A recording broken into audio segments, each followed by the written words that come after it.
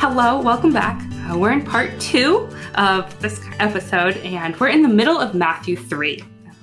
Prior to this, we read the beginning of Matthew 3, and we talked about John the Baptist preparing the way. We talked about how this new covenant is unfolding. The time is now. The new covenant that was promised is upon us. So we're going to continue on in Matthew. We're going to pick up in the middle of Matthew chapter 3. And here we're going to see John actually baptizing the Messiah, the promised one. So from here, we're going to talk a little bit more about Jesus and his ministry. But we'll start with Jesus' baptism. So Sam, can you read for us Matthew 3:13 through 17? Sure. Then Jesus came from Galilee to the Jordan to John to be baptized by him. John would have prevented him, saying, "I need to be baptized by you, and do you come to me?" But Jesus answered him, "Let it be so now, for thus it is fitting for us to fulfill all righteousness." Then he consented. And when Jesus was baptized, immediately he went up from the water, and behold, the heavens were opened to him, and he saw the Spirit of God descending like a dove and coming to rest on him. And behold, a voice from heaven said, "This is my beloved Son, with whom I am well pleased." Okay, here we have Jesus. Jesus is the one who is promised, the promised Messiah. And Jesus is being baptized by John. And we know that Jesus himself is perfect. He doesn't need to repent, which is something John the Baptist was calling people to do. So the first question that comes to my mind is, why was Jesus baptized? So what do you guys think? Why was Jesus baptized? Yeah, it really is a strange event in some ways, because as we had read earlier in Matthew 3, and as you just said, Sky, John was saying to people, repent from your sins. But we know that Jesus was without sin. We learned that in other parts of the scripture. And if we had read these birth narratives that we skipped over in Matthew 1 and 2, very famous Christmas stories and the virgin birth and all those things, we would know that Jesus was specially marked, he was a human being, but he was also fully God. And so how would someone who is a human being but fully God and without sin, why in the world would he need to be baptized and enter into some kind of repentant state? So I think part of it is that he is identifying with human beings, with sinners, and he's going to walk this path that human beings should have walked. And part of that was becoming a human being himself, but also he's starting by going through the humbleness, the humility of baptism. And so that when we are baptized, we sort of join with him in that. And so that when he's raised out of the baptism into life, we also will be raised out with him. So I'm thinking of Romans 6, which says, "Do you not know that all of us who have been baptized into Christ Jesus were baptized into his death? We were buried, therefore, with him by baptism into death, in order that just as Christ was raised from the dead by the glory of the Father, we too might walk in newness of life." Jesus did this to identify with human beings who are sinful and need to repent. There also seems to be a little bit of a death and resurrection motif that we're going to see throughout the book of Matthew, right, with other people dying and Jesus bringing them back to life, and then Jesus himself died and being and coming back to life. And I guess I just read the post-baptism of Jesus is kind of like the ideal resurrection that, I don't know, I would like to have, of just coming up and seeing the heavens being opened up to me and the Spirit of God coming down and saying, "Oh, you are my beloved." Like that's the ideal. And we kind of see a glimpse of Jesus getting to experience that right at the beginning of his ministry on earth. Yeah, that's a great point, Sam. So we've seen and talked about how Jesus is going to identify with sinners, that he's going to kind of set this example for us. He's going to be our perfect representative in a way. But what you were touching on, Sam, this heaven splitting open, this sounds incredible. So what is the significance of the heavens splitting open and God speaking? Let's say more on this. What's the significance? This is really exciting. I know. I always feel like the scripture is a little low key when it describes this, but you're like, wow, if you were really there. I mean, it's only a few sentences, but if you were there and the heavens opened and a dove came down and a voice came from heaven, this is my beloved son with whom I'm well pleased. Like, that needs some epic soundtrack movie music with it. I mean, this is like a big moment. And it is, we talked about how ever since Malachi, but really before that, ever since God has been talking about his promise of coming and sending a savior of his people that will act in this ultimate way, the people of God have been waiting. And so to have the voice from heaven say, this is my beloved son, like, here he is, it's just an amazing breaking of a long silence and a long waiting. So I just think it marks a really important moment in initiating this next phase of Jesus's ministry and God's work with his people on earth. And we also see kind of in this moment, this one moment, it's God the Father, God the Spirit, and God the Son all present at the same time. And we see this once before in the very beginning of our Bible study journey in Genesis 1. It seems to be God's Word, and then God the Father and God the Spirit also kind of hovering over the waters. But we see it here again, and there is a significance to that. And I also just think of like the Trinity is present, like you're saying, Sam. And also just imagining like the dove, like the Spirit coming and settling upon Jesus. And this is a promise that we had from Isaiah, that the Spirit of the Lord will rest on him. Like this Messiah would have the Spirit of the Lord with him. And it's just beautiful to imagine, like the heavens opening, the Spirit coming down and like settling upon Jesus. I don't know if I can convey with words just like what that would have been. I don't think I can even imagine what that fully would have been. But it just seems so incredible. And this is, like we've said, like the inauguration of Jesus's ministry. This is God giving his approval to Jesus. God confirming Jesus's ministry. And it's easy for us to read this and be like, oh yeah, of course God would like do something cool for Jesus. But I think just also understanding and remembering that up until this point, Jesus has lived a fairly ordinary life. He was never ordinary because he was always part God and part human. And he was without sin. So not ordinary at all. But he lived the life of a carpenter. He wasn't doing his ministry up to this point. He wasn't preaching. No one would have really looked at him and been like, oh yeah, he preaches with authority, or oh yeah, that's God's son. But as he starts his ministry, as he gets baptized, this is the beginning. This is where we see the new covenant coming in. So next, we're going to jump into chapter 4 in Matthew. And this is the story that comes right after Jesus' baptism. And it's about Jesus being tempted in the wilderness. So here Jesus is handed over to the devil to be tempted.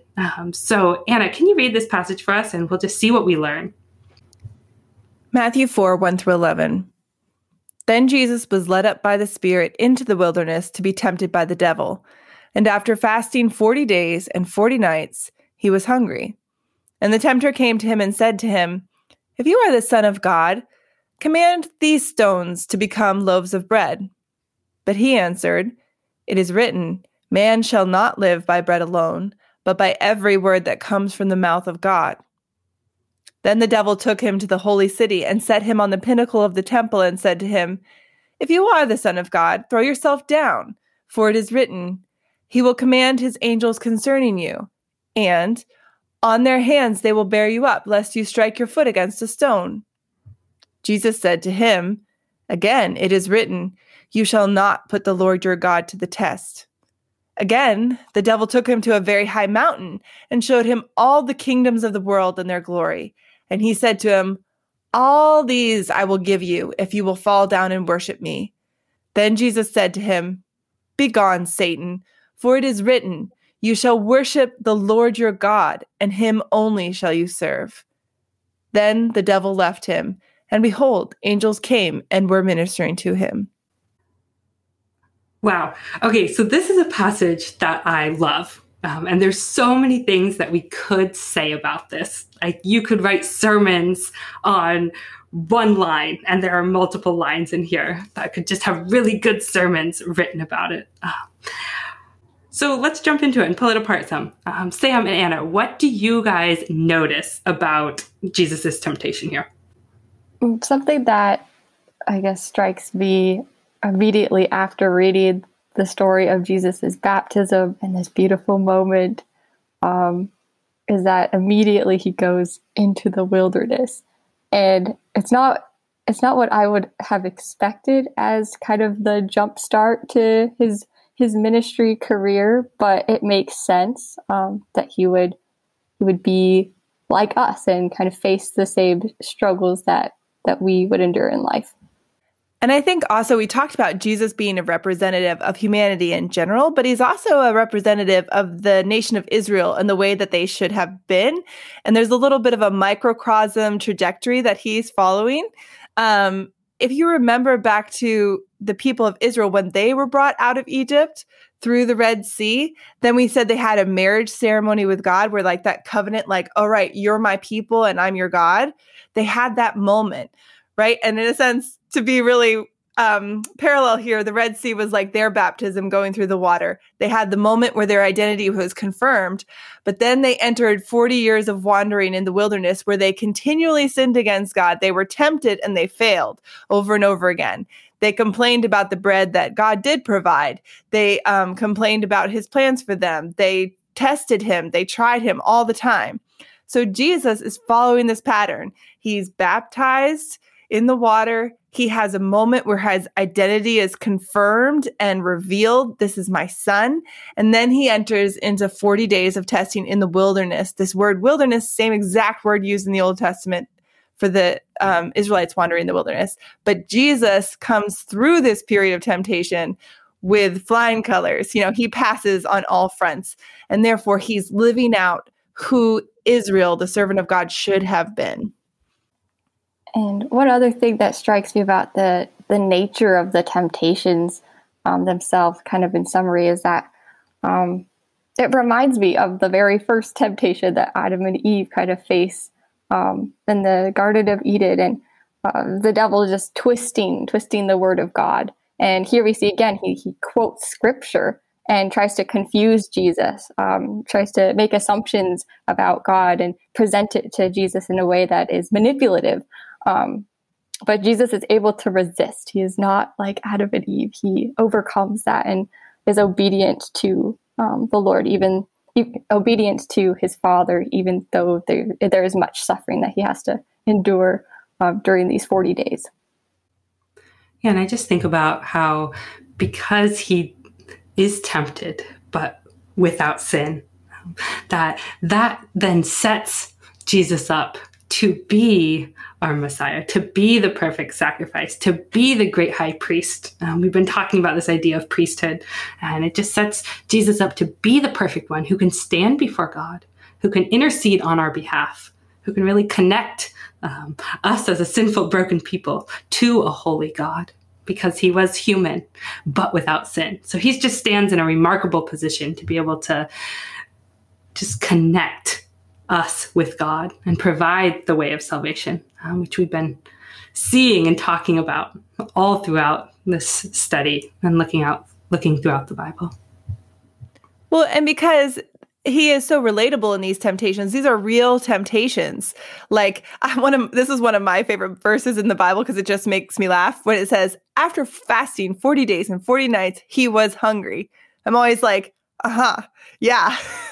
And I mean, we all know how we get when we're hungry. Like, we lose sight of everything else. We lose perspective. I mean, particularly 40 days of fasting. Anyway, and we shouldn't think that didn't operate on Jesus, that he didn't want bread really badly in his human body. He needed to eat, but he was able to resist even that kind of temptation and not do something that his Father wouldn't want him to do. But he understood that it was hard and difficult, and he has sympathy with that. So just like Sky is saying, he was made into this perfect priest by understanding and experiencing temptation himself in a way that makes him really relatable to like literally relating to human beings by going through what we go through, and yet without sin. And Jesus' response to the temptation is just so powerful. And it's incredible, like you were saying, Anna, to see how he responds. And the fact that these temptations were actually temptations for him. It wasn't just a walk in the park. This wasn't easy for him. But he faces these temptations. He overcomes these temptations. And I just love the way that in the midst of temptation, he quotes scripture. In the midst of temptation, he speaks God's truth into each temptation, into each situation. Rather than succumbing to the temptation, he just speaks powerfully through it. And that's just incredible to see. And I think that's a beautiful example for us and how we ought to face temptation in our own life. There is so much more that we could say about this passage. So much more. But we're going to keep going. And hopefully we'll be able to talk a little bit more about this passage in Bible study. So just a plug to come to Bible study this week. We'll look forward to continuing this conversation with you. As we continue, we're going to read one more passage in Matthew. This is going to be Matthew chapter 4, verses 12 through 17. And here we're just going to see some prophecy being fulfilled. And we're going to see the beginning of Jesus' preaching, even though it's just a short little bit. So Sam, can you read this passage for us? Mm-hmm. Now when he heard that John had been arrested, he withdrew into Galilee, and leaving Nazareth, he went and lived in Capernaum by the sea, in the territory of Zebulun and Naphtali, so that what was spoken by the prophet Isaiah might be fulfilled. The land of Zebulun and the land of Naphtali, the way of the sea beyond the Jordan, Galilee of the Gentiles. The people dwelling in darkness have seen a great light, and for those dwelling in the region and shadow of death, on them a light has dawned. From that time, Jesus began to preach, saying, "Repent, for the kingdom of heaven is at hand." Wonderful. So this is the very beginning of the start of Jesus' ministry. It's one of the phrases is, from that time, Jesus began to preach. So we just see the beginning of his ministry here. So what do we notice? What else do we notice just about the onstart of Jesus' ministry? Well, we see more prophecy is being fulfilled in a specific way. The core of this prophecy is saying that something is coming from the land of Galilee, like that this light will come from the land of Galilee. And so this detail that Jesus withdrew into Galilee and he sort of came from that area and was known as a Galilean is in a fulfillment of Isaiah 9. So again, like we were talking about with the baptism, with other things, so many elements of Jesus's life fulfill things that came before in the Old Testament. And we also see that Jesus is this light. He is a dawning in the darkness. I think about the phrase like the kingdom of heaven is at hand. And maybe for some people it could be scary to think about, intimidating or terrifying. But I think to believers, right, it is such a comfort. It's such a comforting notion for the people who have been waiting hundreds of years and sitting in darkness, just to know that this light has now appeared and there is hope. And there's really, the light is in reference, it says, in the region of the shadow of death. So there is really, that light is like a promise of life. And again, like we heard before from John the Baptist, the way into this is to repent. It's very simple. It's like one word, just repent from your sins, for the kingdom of heaven is at hand. So this idea that there will be this new country really that you can live in, but it will be a spiritual country that is, well, ultimately will be a physical country, but initially is a spiritual kingdom that Jesus is establishing here. And the way in is to repent. And so I think that tie-in is really important. Those are wonderful promises that we have. These words of scripture are just so beautiful to read. And the phrase like the kingdom of heaven is at hand, I just think like, okay, if that isn't the unfolding of a new covenant, I don't know what is. So here we see that the Messiah has come. The way has been prepared. The Messiah is baptized. He's confirmed by the Father. He's tempted without giving in to sin. And now he's begun to preach. This is really the start of his ministry. Like we said before, like the time is now. The new covenant is upon us. God in the flesh is walking on the earth. The Savior has arrived. Light has come into the world, and it will dispel the darkness. These things are all so remarkable. We have been looking towards the Messiah. We've been looking towards the one who will be a good king, who will be a perfect priest, who will ultimately be the sacrifice once and for all. All these themes that we've been looking at in the Old Testament and this journey we've been taking through the Bible have all been pointing towards Jesus. And now here in Matthew, we have Jesus. Jesus with the promised new covenant, the new covenant that is now upon us. And we're going to continue to see this covenant unfold as we continue on with the ministry of Jesus. And this new covenant is one that will ultimately be established for all eternity. And it has huge implications for our salvation and our faith. It is the foundation of our Christian faith. So I want to thank you for listening today. I want to thank you for being a part of this journey. And we're going to continue this conversation over the next couple of weeks. And we invite you to join us in Bible study this week as we continue to look at and learn from Jesus, as we look at the truths that Jesus speaks and how those truths speak to us today. So thanks be to God for promising and delivering a new covenant. And thank you for each of you for setting aside time in your day to listen. Until next time, bye-bye.